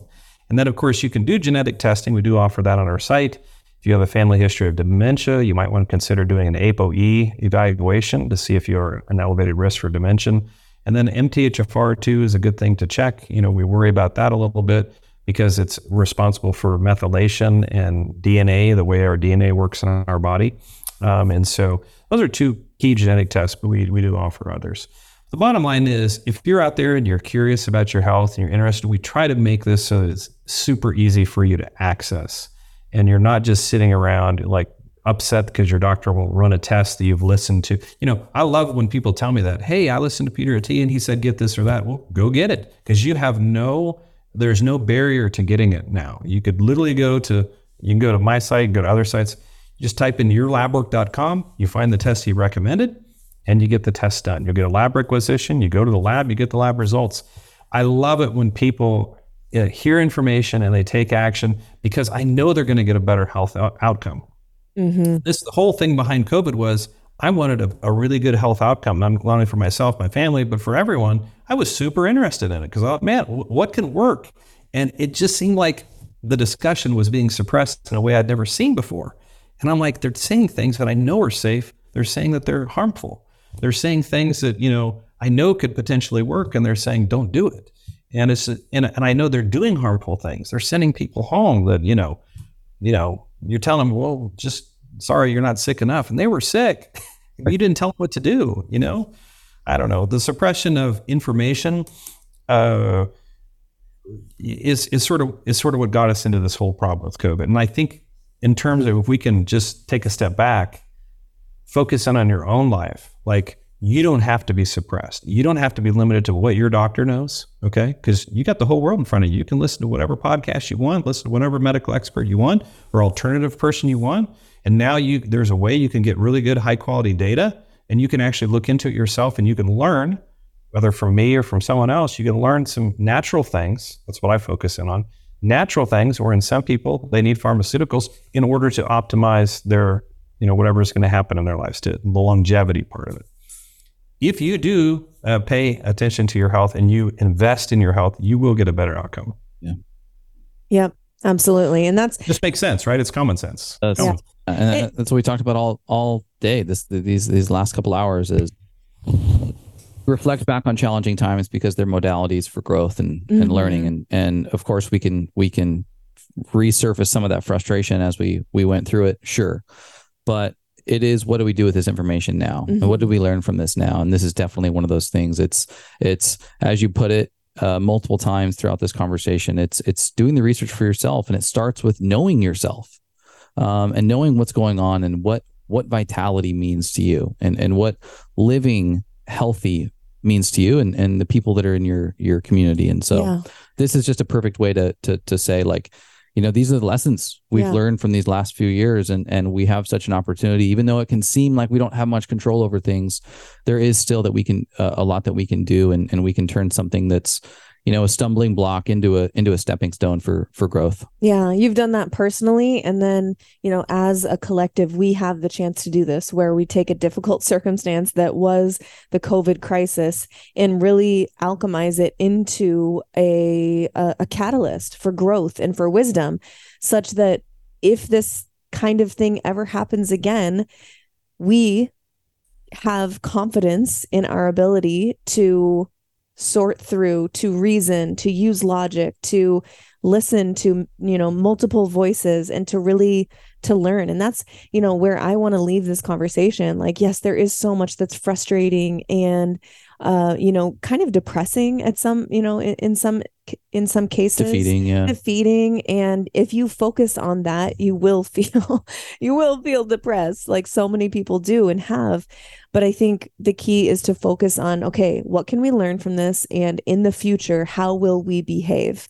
And that's where I sort of want to tie this in a bow and open it up to you if you have any final thoughts that you want to give our listeners on that. No, I would agree with you that the control that we do have is over our own mentality and our own approach. And it's something that I of course I've shared with you my personal struggles and how I've had to rethink my love, because I really do want to, that's what makes me a good doctor. Honestly, it's not about how smart I am. It's not about how much I know. It's actually the amount of true care that I have for my patients. And that they connect with that. And that does wonderful things for healing. And so that's been my main focus, is to make sure that my mindset is good for that relationship. And then personally, of course, taking care of my own health, making sure I have the information that I need to be as healthy as possible and to take action in things that I would not otherwise know of. In my personal situation, I've got bad cholesterol. I have a family history of it.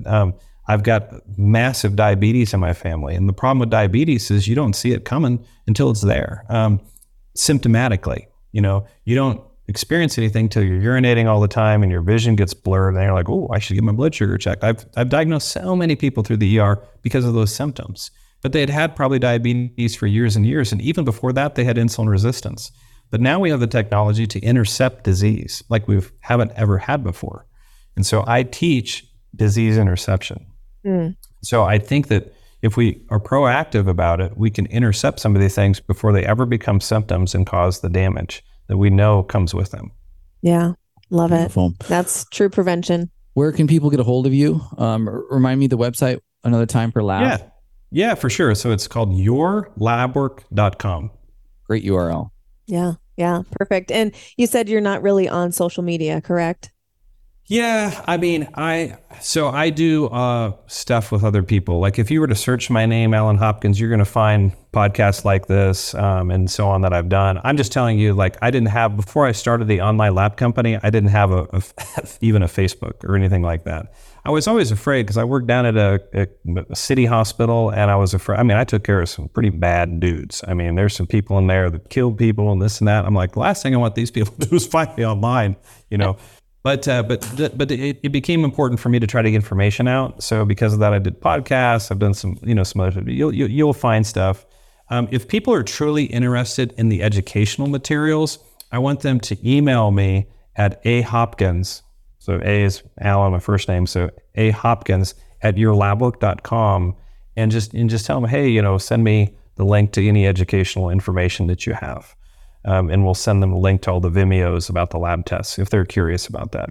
Yeah. My passion is teaching. Okay, it's not in getting people to buy lab tests. That's great. Especially if it employs my mom. That's what I do. But I'm not doing it to, that's not my income. My income is in the ER, and that has taken care of my mom, which is awesome, and it's given her a purpose. But I want people to be able to access it so they can get information. And I know if they have information, they'll get better health outcomes.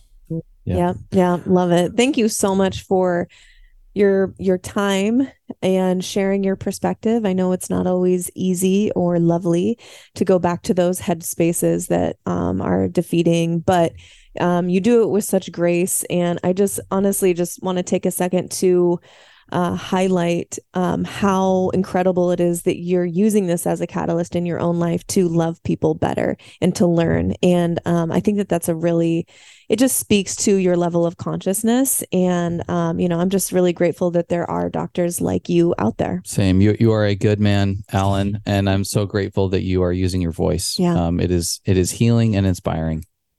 Well, you guys inspire me, and you inspired me the first time that I heard you guys talking. And I'm sorry to interrupt your thing, but I'm glad I did. You had a couple friends with you, as I recall, and you guys were just talking. You were into it, and I was telling my wife, I was like, these young kids sitting next to us, they actually know what they're talking about. This is pretty good stuff. This guy's going off about MCT oil and this and that, and I was like, it's pretty good.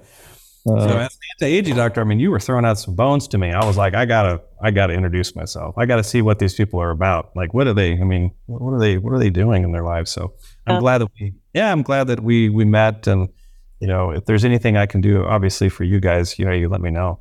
Thank you. Yeah, I have a feeling that is just the beginning to an awesome just friendship relationship, and if we can help both ships rise together, that's our goal. And giving space to people like you that need to get their voice out is really one of our big passions. And I know our listeners really enjoyed this conversation, and I'm sure you will get an influx of people ready to test that little Yep. I hope they do. I love it. Super passionate about lipoprotein A. So like it's a really a big deal. And not enough people know about it. And I wish they did, because 20% of people have it, and I think I told you, maybe I didn't tell you, but when I first heard about this, I was like, I got to get my family checked, because 20% is a pretty high number. So I checked it. And of course I was negative, but my wife was positive. And I was like, oh no, my wife's positive. What about her parents? Because, somebody gave it to her, and her dad was positive. So there's some steps that you can do when you find out. And one of the steps we did with him is he went for a coronary calcium score. It's when you lay in a CAT scan and they measure the amount of calcium in your arteries. 0 is normal, 400 is terrible. His number was 2,650. Jesus. Yeah. So I talked to this cardiologist. This cardiologist took him for a cath. They found a couple blockages. He went in for a bypass graft, never had a heart attack. Now he has new plumbing.